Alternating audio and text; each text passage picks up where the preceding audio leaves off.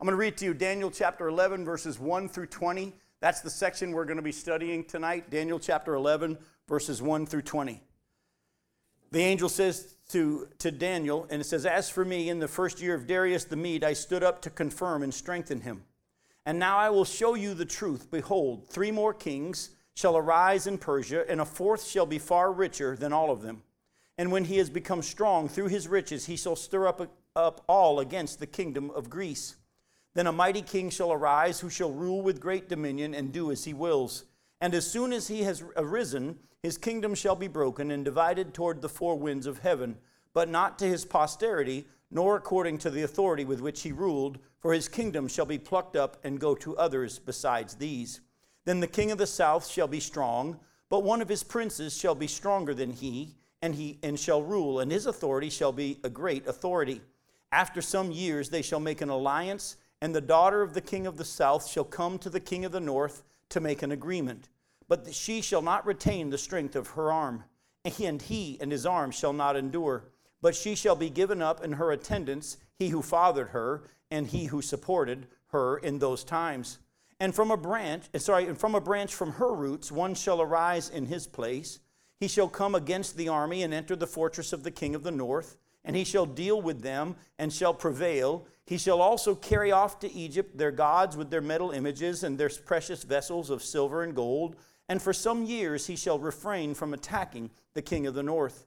Then the latter shall come into the realm of the king of the south, but shall return to his own land.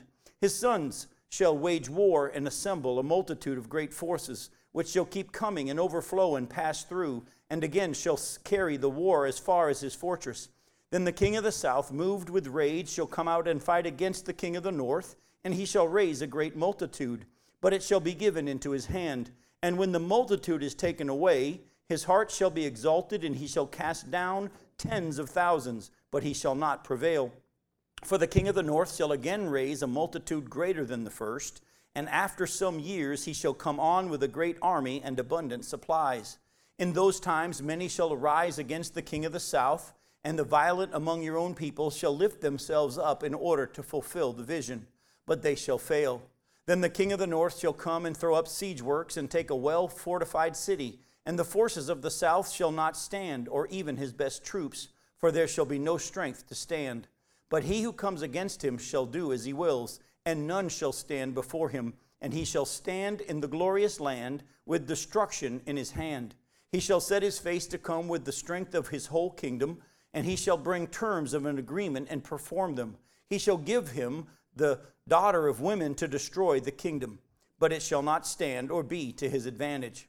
Afterward he shall turn his face to the coastlands and shall capture many of them, but a commander shall put an end to his insolence. Indeed, he shall turn his insolence back upon him. Then he shall turn his face back toward the fortresses of his own land, but he shall stumble and fall and shall not be found. Then shall arise in his place one who shall send an exactor of tribute for the glory of the kingdom, but within a few days he shall be broken, neither in anger nor in battle." Now, that's as far as we're going to get tonight, and there's a lot to cover. Let me just give you a little heads up for those of you that have followed along in our ministry and have been a part of previous Bible studies. I usually bomb you with a lot of scripture, and you're going to have some scripture at the beginning of this study. Tonight, you're going to have a lot less scripture and a lot more history, because what you're going to see is that these prophecies that have been given to Daniel many years before they came to fulfillment are so specific and so literal. And when we then go back and look at the history and how they were fulfilled literally to exactly what Daniel was told, by the end of the night, you're probably going to be going, wow, how could anybody know that? And I can't wait to show it to you. But in order to teach it in this manner, I'm going to have to go in a different direction than I normally do and not give you as much scripture, but a lot of history. So that's why you have on your table there a little piece of paper. That is going to be very, very helpful for you. And for those of you that are on Facebook, Becky's going to put it in the comment section later on, hopefully, if she's able to. And if she's going to either give me the thumbs up or the thumbs down that it made it, this will be a very, very helpful tool for you in our study tonight. So like I said, we're going to take the next few weeks and the rest of our study to break down and unpack the vision for Israel and the land of Israel given to Daniel in chapters 11 and 12. Now, as you're going to see, The detailed prophecies in this chapter and the next number over 100 prophecies. There are over 100 detailed prophecies in chapter 11 and chapter 12. All right, and they can be matched exactly with the people and the events that have happened already in world history in the years right after Daniel's vision. Now, the exactness and the accuracy of these prophecies being fulfilled has caused many scholars to say that Daniel was written later on by someone other than Daniel, because no human being could predict the future this accurately, as you're hopefully going to see tonight. But remember, Daniel is not the one writing this by himself. He's actually recording the visions that he had been given by God's messengers and the angels. He also, as you hopefully remember and know from Bible, God's Holy Spirit, God has used His Holy Spirit to inspire prophets to write the exact birthplace of the Messiah before it happened. Remember Micah 5:2, that he would be born in Bethlehem, which it literally happened. We also know that Jesus would ride into Jerusalem on a donkey in Zechariah 9:9, as it was literally fulfilled. Also, go with me to Psalm 22 and look at what God had the Holy Spirit cause David to write. In Psalm 22, look at verses 14 through 18. Again, many years before this actually happened, David writes this in Psalm 22, verses 14 through 18. David writes, I am poured out like water, and all of my bones are out of joint. My heart is like wax, it is melted within my breast. My strength is dried up like a potsherd, and my tongue sticks to my jaws. You lay me in the dust of death. For dogs encompass me. A company of evildoers encircles me. They have pierced my hands and feet. I can count all my bones. They stare and gloat over me. They divide my garments among them, and for my clothing they cast lots. Now we're on this side of history. It's obvious to us who that was referring to. It was Jesus, and it was fulfilled literally by Jesus when he died on the cross. And folks, what I want you to understand is there are so many prophecies in the Old Testament and many in the New that have been fulfilled, but there's others that are going to be fulfilled. But the ones that we know have been fulfilled so literally, you have to believe that the ones that are still to come are not symbolic, but literal, and take them that way. That will help you understand what is still to come. Unfortunately, many Christians today will look at prophecy and say, well, that just symbolizes. No, if it doesn't tell you it's symbolic, take it literally. If you remember back in our study of Ezekiel, we saw that Zechariah was told that he was going to be taken captive, the last king of Israel, and he was going to be taken captive. But he was told that he's going to be taken captive to Babylon, but he'd never see it. And if you remember what happened to him, right as they captured him, they put his sons to death right in front of him, and then they put out his eyes. So that was the last thing he saw, and he was taken in captivity into Babylon. The prophecy said, you'll be taken into captivity and finish your years in Babylon, but you'll never see it. Literally fulfilled. Folks, let me tell you, by the end of tonight, I hope you have come to a deeper understanding and appreciation of the fact that when God says this is going to happen in the future, it is going to happen. Again, I don't want to beat this horse too much, but all through the book of Revelation, 4 times it says this: these things must take place. Stop thinking Revelation is symbolic. It's actually going to happen. These things must take place. And that same word must is the same one you see in John chapter 3 where Jesus says you must be born again. Does must mean must in that? Yes, it does. Acts chapter 4, there's no other name under heaven by which we must be saved. Same word in the same way. If 4 times in the book of Revelation God says these things must take place, they're going to happen. And I can't wait to show you that God knows all, sees it all, and he lays it out in great detail. Now, before we go there, I got to give you some scripture. Go to 2 Peter chapter 1. Look at 2 Peter chapter 1.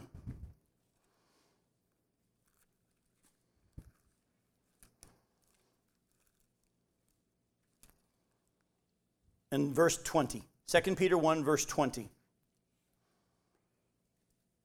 The scripture says, knowing this, first of all, that no prophecy of Scripture comes from someone's own interpretation, for no prophecy was ever produced by the will of man, but men spoke from God as they were carried along by the Holy Spirit.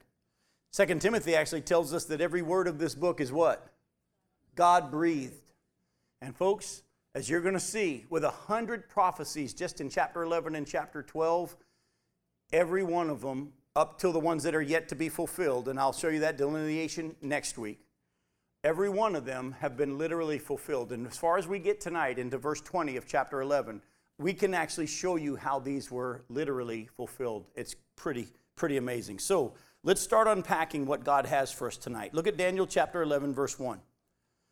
The angel that's been speaking, and some Bible scholars wish that there wasn't a chapter 11 number there and that this was continued into chapter 10, because he's just talked about how Michael had come to help him and how he still had to go fight against the prince of Persia and the prince of Greece. And as for me, in the first year of Darius the Mede, I stood up to confirm and strengthen him. Hang on for a second. We've seen angels strengthen believers, but Darius the Mede, he's not a Jew. He's a Mede from the Medes and the Persians. But the angel actually was working on his behalf. By the way, you want to know why? Because he was pro-Israel. As you're going to see, because he was pro-Israel, the angel was working on his behalf to strengthen him. Boy, let me just tell you, you want our country to survive? Pray that we're pro-Israel. Way back in Genesis chapter 12, God said, I'll bless those who bless you and I'll curse those who curse you. And there's a spiritual war going on that we looked at last week. And you want help from God and his angels, pray that our leadership is pro-Israel, because there will be strengthening on behalf of those who are pro-Israel. Now Darius, though, the Mede, is not Cyrus, the king of Persia. These are two different individuals who are actually ruling at the same time. If you remember from our study earlier, Cyrus became the king of Persia after the Babylonians, but he appointed Darius to be in charge over the region of Babylon and the Chaldeans. Go to Daniel chapter 9 and look at verses 1 and 2 to kind of refresh you on that. It says, in the first year of Darius the son of Ahasuerus, by descent a Mede, who was made king over the realm of the Chaldeans, in the first year of his reign, I, Daniel, perceived in the books the number of years that according to the word of the Lord to Jeremiah the prophet must pass before the end of desolations of Jerusalem, namely 70 years. So here we see that in the first year of Darius's reign, Daniel was reading Jeremiah, and he did the math of how the fact of the 70 years of captivity in Babylon were about to come to a close. But again, remember, he had been made king over the Chaldeans, over Babylon. Who's the king of Persia? Is it Darius? No, it's Cyrus. Cyrus is the king of Persia, but he put Darius in charge over Babylon and the Chaldeans. But we see here in Daniel 11, verse 1, that this is the third year of Darius, which, by the way, would coincide with the third year of Cyrus. Remember, Cyrus became in power and almost immediately put Darius in charge with him. So this third year of Cyrus, it coincides with Darius' third year as well. Now, Daniel 6 and Daniel 9 happened in Darius' first year. We just showed you Daniel 9 when Daniel has the vision from angel Gabriel come and talk to him about the 77s that we've already studied. That happens in Darius' first year. Oh, and by the way, does anybody remember what happened in Daniel 6? Go back to your Sunday school lessons as a kid. Daniel in the lion's den. Because it jumps around in our story, we don't realize it. But actually, if you go back and look at Daniel 6, that happens during the first year of Darius' reign there in Babylon. Darius is the one who comes and checks on him in the pit and says, did you make it through the night? You know, he was pro-Daniel. He had been tricked into signing that law. Oh, by the way, what was going on in the spiritual realm that caused these men to want Daniel put to death? Remember, there's a spiritual battle going on between the forces of evil and the forces of good. And so in Daniel chapter 11, verse 1, as for me, in the first year of Darius the Mede, I stood up to confirm and strengthen him. In other words, the angel says to Daniel, in the first year of Darius, when you were going into the pit and with the lions, and you were also getting this vision from Gabriel, I was actually working to strengthen the king who was over you at that time. Even though there was all this bad stuff happening, the angels were working because Darius was pro-Israel. Now, chapters 10, 11, and 12, the vision of this angel, they're all happening now in the third year of Darius, which is also the third year of Cyrus. All right? Now, go to Ezra chapter 1 real quick and look at verses 1 and 2. Ezra chapter 1, look at verses 1 and 2.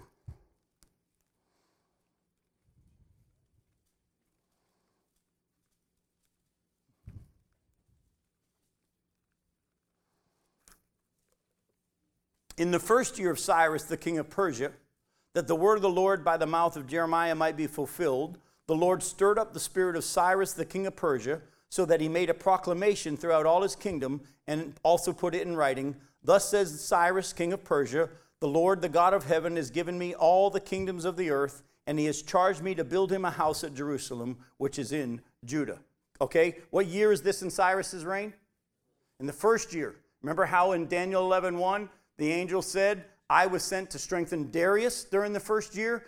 At the same time, it's obvious because of what's going on here. Who moved Cyrus to allow the Jews to go home from captivity and to rebuild their temple? God did. Cyrus was the one who made the decree, but who moved him to do it? We just read it. God did. Again, Cyrus, pro-Israel. Darius, pro-Israel. And the angels came and the Lord came and strengthened him to do what God had in mind for them to do. Again, please keep in mind, the real battle is not going on in the physical realm. The real battle is going on in the spiritual realm. And we need to pray that we would have men and women who are in leadership in our country to be for Israel. Because otherwise, judgment and curses are going to continue on our nation. Now, and look at verse 2 in chapter 11. It says, now I'm going to show you the truth. Remember, he was told at the end of our last study, he's going to be revealed what had been written in the book of truth. Remember, this is not the Bible, but actually a book of the things that were yet to happen.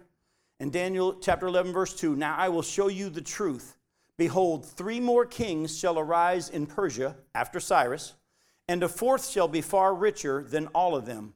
And when he has become strong through his riches, he shall stir up all against the kingdom of Greece. Now, if you look at your little piece of paper here, look at the bottom, and you're going to see the persons who would rule.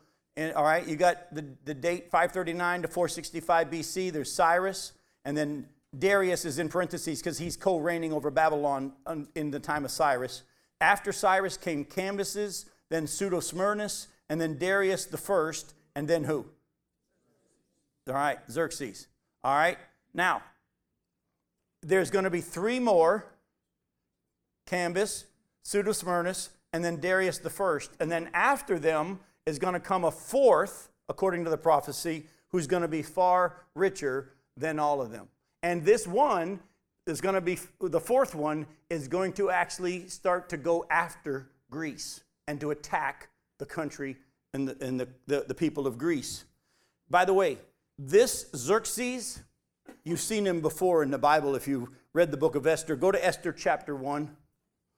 Esther chapter 1, look at verses 1 and 2.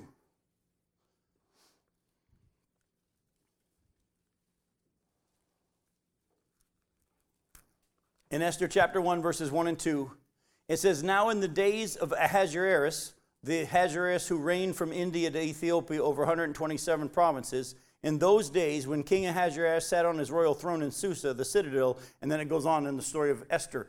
You say, well, where's Xerxes? You just read it. Xerxes is another name for Ahasuerus. Ahasuerus. I have a hard time even saying it myself. But this is that's Xerxes. All right. So the prophecy that Daniel's given is after Cyrus is going to be 3 more kings in Persia, and we've got them listed there. And then there's going to be a 4th who's going to be far richer than them, and he's going to stir up a battle against the people and the king of Greece. Now, history will show, if you're really into history, that actually Persia had 8 more kings after Xerxes before Alexander the Great came and conquered them. But the reason why the prophecy doesn't list them is because it actually is dealing with the fact that it's Xerxes who causes the problem that is going to cause Greece to come in and take over the land. Do you remember from our study of chapter 8 why the prophecy was told that Alexander the Great would come with great rage against Babylon and take him and wipe him out? It had to do with his father, who he first of all remembered that Xerxes many years prior had come and attacked Greece, and he didn't like that. And then one of those 8 kings that aren't listed here in our prophecy is named Darius the Third. he actually helps fund the assassination of Alexander the Great's dad. That caused Alexander the Great to come and totally wipe them all out and to begin his ruling and reigning. So listen closely. The prophecy here said there's going to be 4 more kings, and the 4th one is going to be really wealthy, and he's going to come against Greece and attack it. There were 8 more kings, but they're really non-consequential for the prophecy. This is more dealing with that's what started Greece wanting to come and do something to them. And during that further 8 kings, more happened. And by the time of Alexander the Great, when he comes on the scene, he's remembered what Xerxes did, and he is after them because of what Darius III did, who's not listed here, and he becomes in power. And by the way, verse 3, look at verse 3. Then a mighty king shall arise, who shall rule with great dominion, and do as he wills. And as soon as he has arisen, his kingdom shall be broken and divided toward the 4 winds of heaven, but not to his posterity or to his children, nor according to the authority with which he ruled, for his kingdom shall be plucked up and go to others besides these. Anybody want to take a wild guess who this is talking about? Alexander the Great. We've already seen that in our study of chapter 8. Remember, Alexander the Great came on the scene, quickly was able to amass a large kingdom. He actually was conquering people so fast that we said earlier in our study that there came a point when he was trying to go into India, his army said, "We're exhausted. Could you give us a break?" And he went back and he lived because of all the years of war and the wounds that he had experienced, and he also had to deal with malaria, and he also had a big problem of eating too much and drinking too much. He died early. And by the way, did his offspring become king after him? No. It was divided to who? 4 generals. We've already looked at that and listed them, and we're going to look at some more of them tonight. Just like the prophecy said, this guy's going to come because why did they jump to Alexander the Great? Well, it's tied to Xerxes, who started the mess with Greece. Because of that, Greece came later on and attacked them. But his power went to his 4 generals, and they didn't rule with any kind of the power that he had, and the prophecy said so. Now, here's what I want you to see. In Daniel chapter 11, verses 5 through 20, we're going to try to go through this as fast yet as slow as I can so that I don't lose you. We're going to try to break down sections of this verse by verse or verses by verses, and we're going to start to see what it says and then what the history has shown.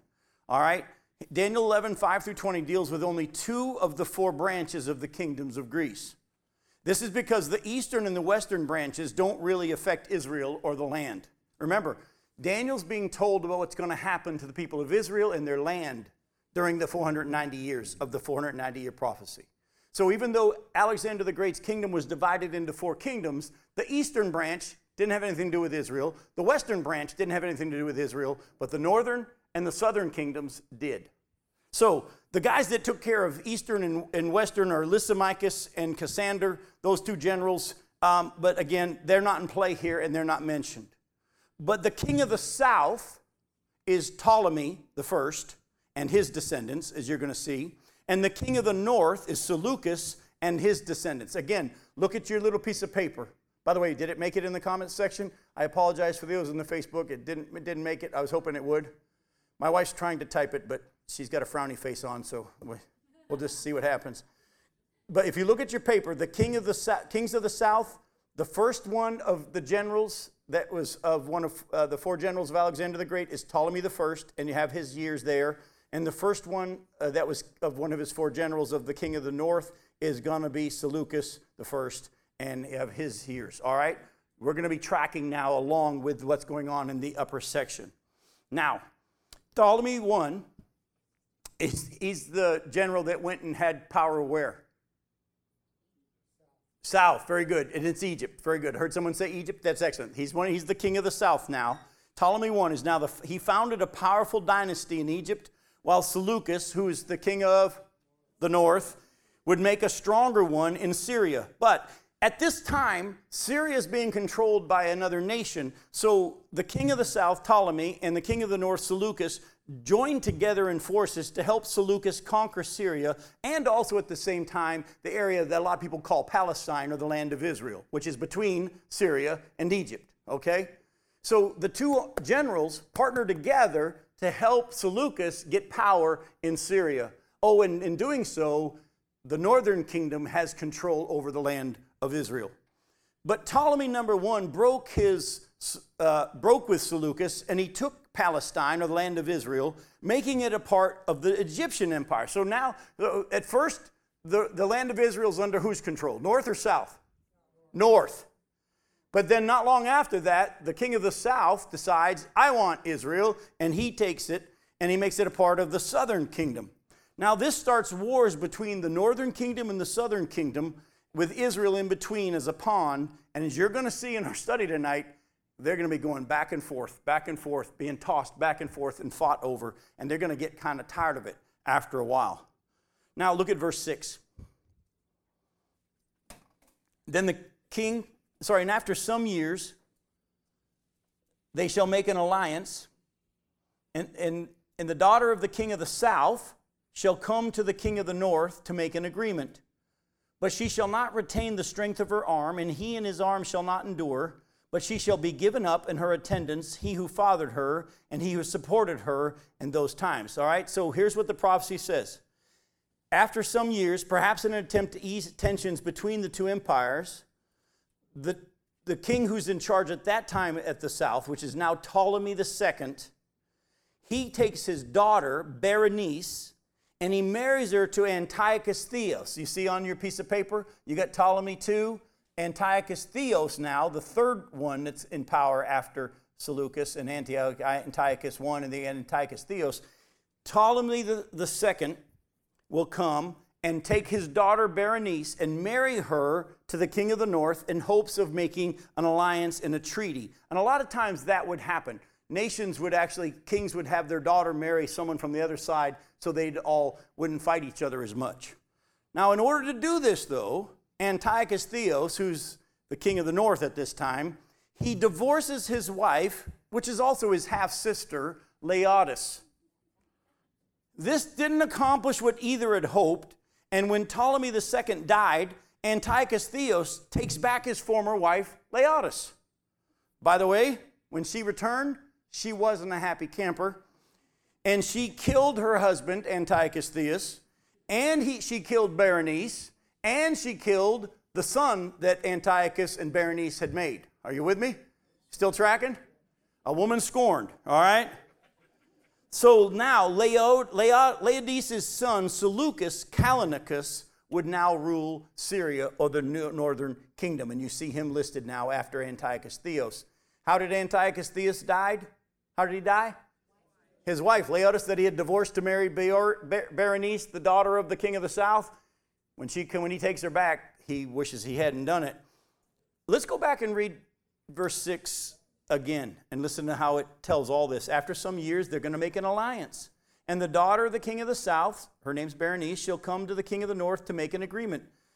But she shall not retain the strength of her arm, and he and his arm shall not endure, but she shall be given up in her attendance, he who fathered her and he who supported her in those times.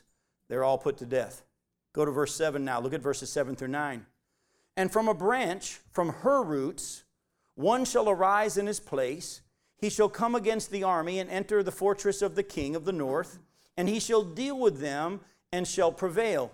He shall also carry off to Egypt their gods with their metal images and their precious vessels of silver and gold. For some years he shall refrain from attacking the king of the north. Then the latter shall come into the realm of the king of the south, but shall return to his own land. Now the context of verse 6 is Berenice. All right? So now verse 7 says, a branch from her roots shall arise in her husband's place. The branch from her roots, not from her husband, from her father's place, a branch from her roots is Berenice's brother, Ptolemy III. He's the next one that's going to come on the scene. And so remember, all this mess happened when Ptolemy II died. Well, Berenice's brother, Ptolemy III, is now coming, and he's angry about his sister's assassination, and he attacks Syria and Seleucus, Callinicus, and he takes away much spoil, just like the prophecy said he would.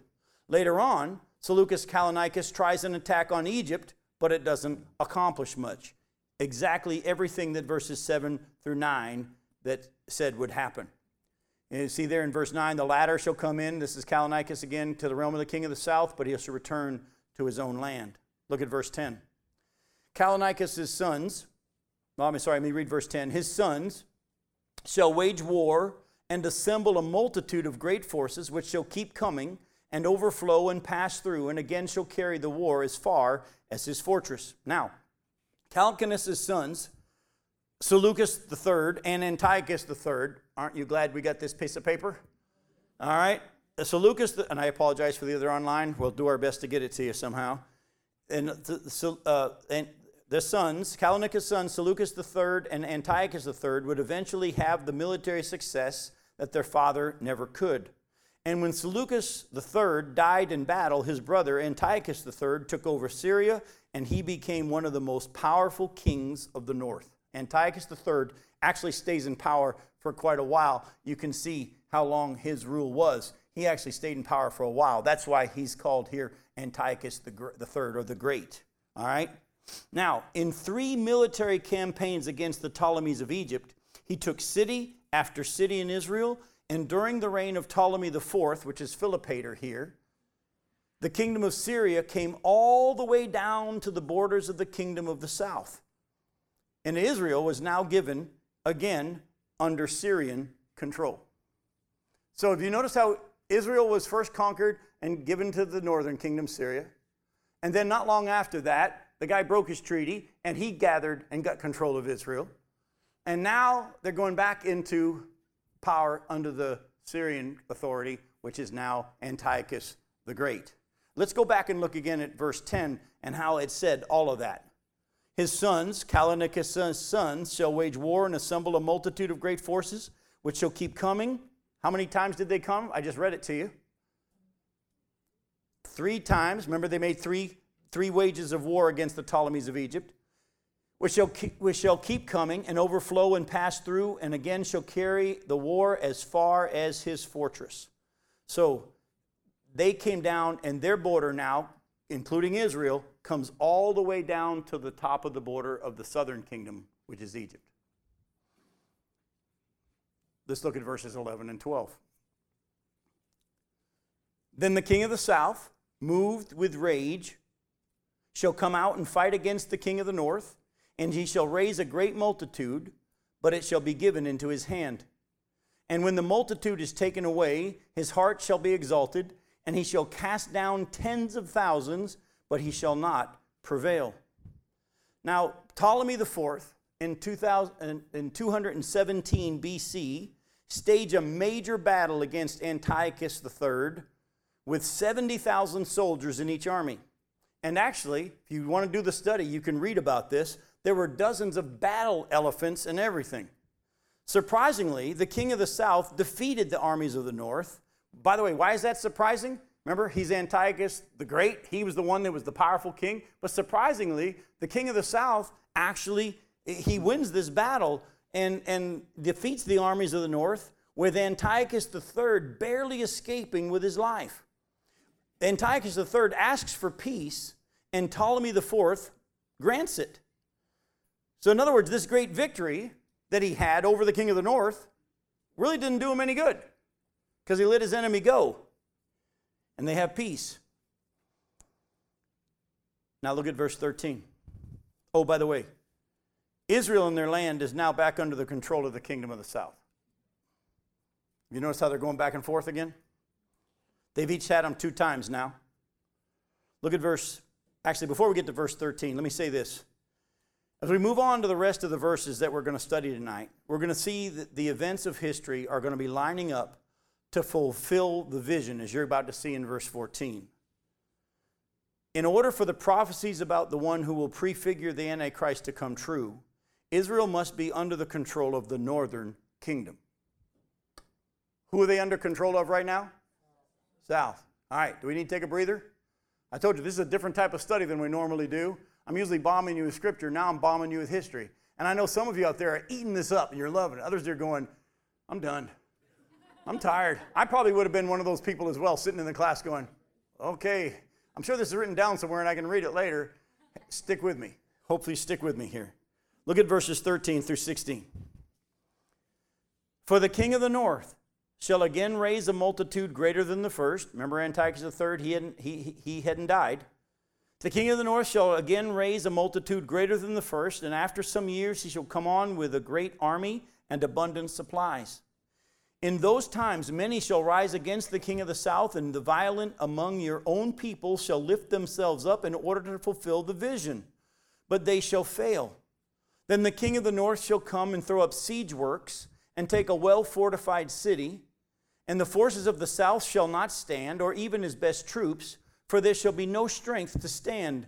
But he who comes against him shall do as he wills, and none shall stand before him, and he shall stand in the glorious land with destruction in his hand. Now, after having been defeated, Antiochus III takes time to amass a larger army to one day attack the south again. In 203 BC, Ptolemy IV and his queen suddenly die mysteriously. We don't know how they died or why they died, but they suddenly die. So the throne of Egypt was then occupied by, you got your paper in front of you, who's in power now? Ptolemy V. Now here's an interesting little tidbit though. Ptolemy V is only 6 years old at this time. All right? Throne of Egypt was occupied by Ptolemy V, who was only 6 years old. Now, Antiochus III, the Great, saw this as his time to attack. Remember, he's just had this major battle years prior against the king of the south, and even though he was more powerful, the king of the south was allowed to win, and they took control over Israel. Well, now he's got a larger army, and he comes because the king of the south is only 6 years old, and he comes to attack, and with the help of his new ally, Philip of Macedon, he does. Now, the Egyptian situation was also weakened by the fact that there were many people in Egypt and Israel who were tired of the reign of the Ptolemies, and they helped the northern invaders. By the way, go back to look at verses 13 through 16 again. For the king of the north shall again raise a multitude greater than the first, and after some years he shall come on with a great army and abundant supplies. In those times many shall arise against the king of the south, and the violent among your own people. Who's talking right now? The angel is talking to Daniel. And he's talking to Daniel. And so when he says, the violent among your own people, who's he talking about? The nation of Israel, the Jews, shall lift themselves up in order to fulfill the vision. In other words, there's a vision here that is going to be given about a man which we're going to study next time we meet together. Not next week, but 2 weeks from now, when we meet together again. And we're going to know him, we've heard his name before, as Antiochus Epiphanes. In order to fulfill that vision, they don't even realize that they're helping to fulfill the vision. But people of Egypt and the people of Israel, who are tired of being under the control of the Ptolemies, they help the king of the north in this battle, and they all fight to help, and the northern kingdom is going to win. Just like the prophecy said. But you say, Jim, it says here they shall fail. Well, they don't fail in helping in the victory. They fail in fulfilling the vision. The fulfilling of the vision isn't going to happen until later on.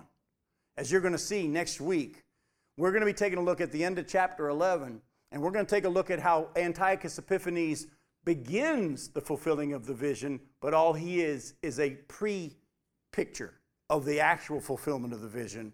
The vision itself, and I'm going to give you a little hint if you want to do a little study, from where we're going to be next week, we're going to be in chapters 21 through the end of chapter 11.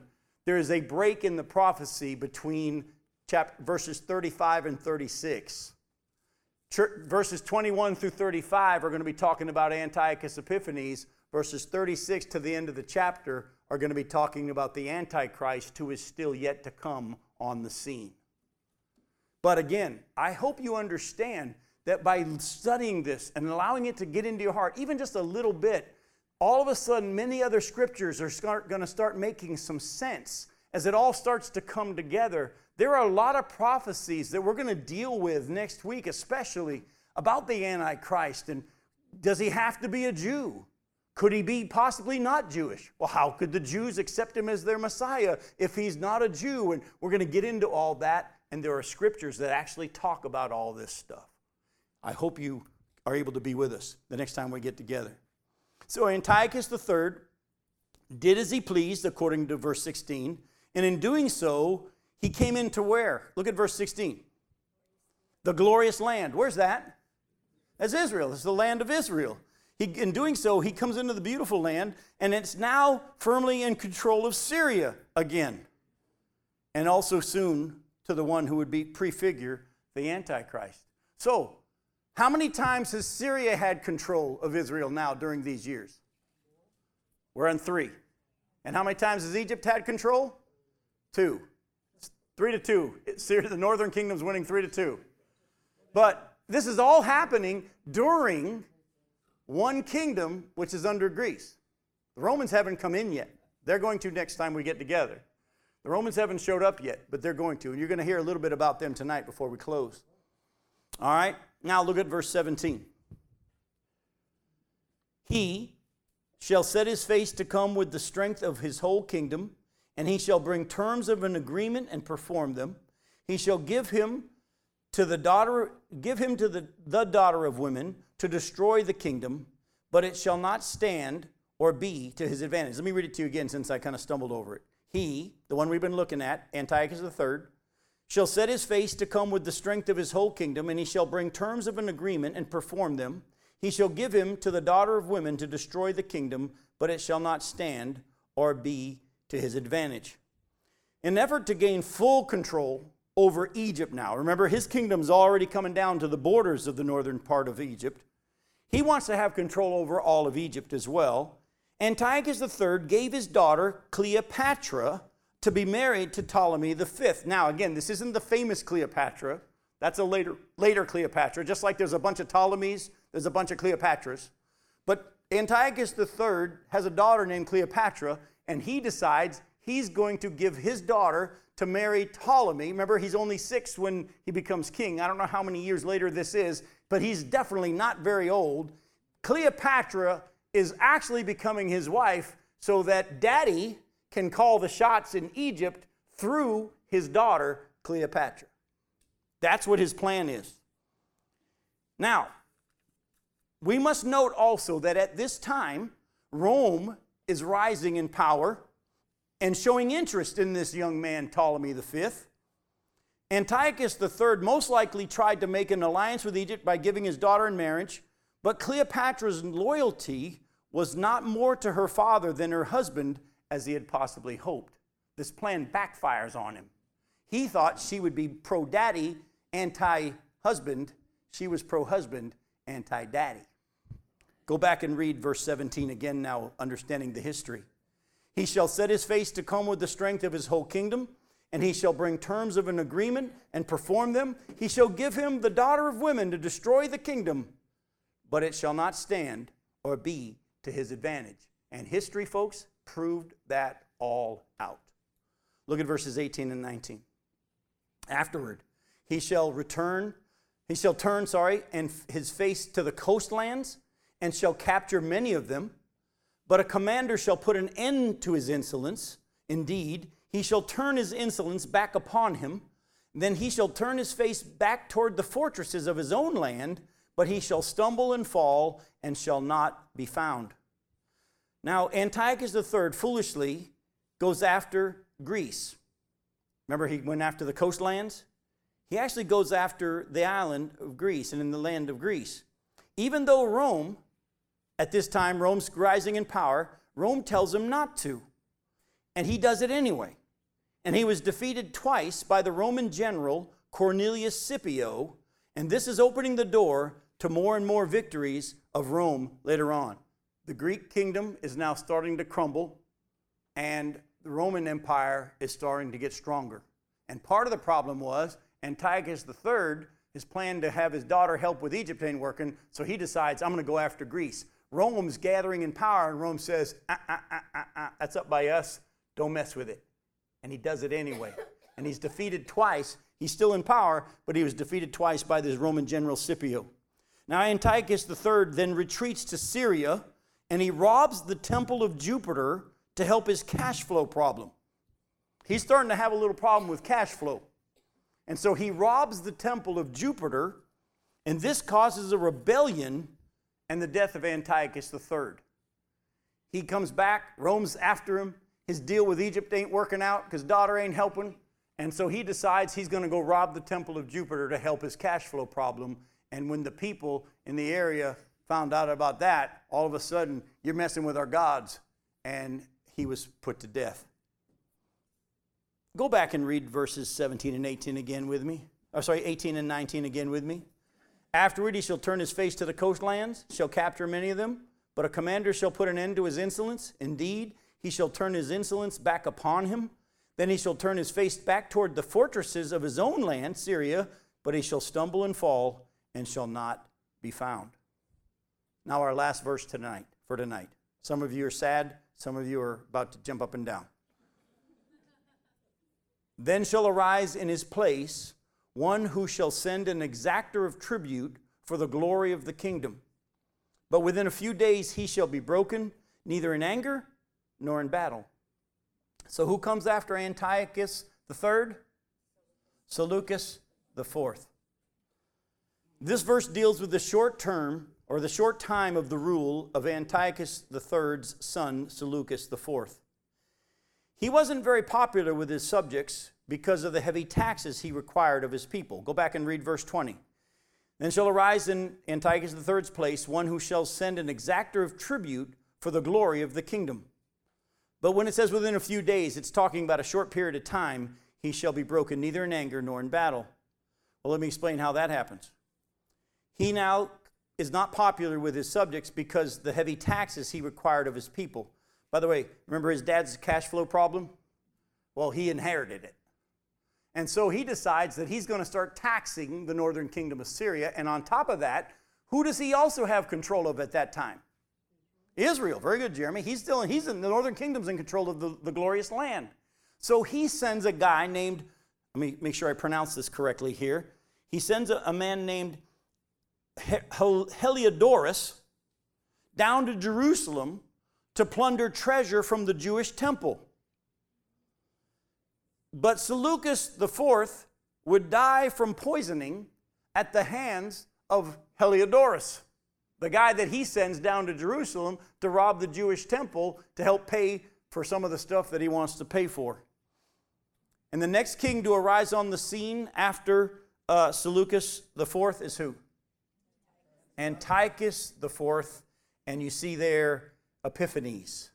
If you've at all studied Bible and history and Bible prophecy, you've heard the name Antiochus Epiphanes. If not, you're going to hear about him next time we gather together, because verses 21 through 35 are going to deal with Antiochus Epiphanes. And you need to pay close attention when we do, because it's going to be giving us a lot of clues and glimpses to who the Antichrist is going to be and what he's going to look like and how he's going to act.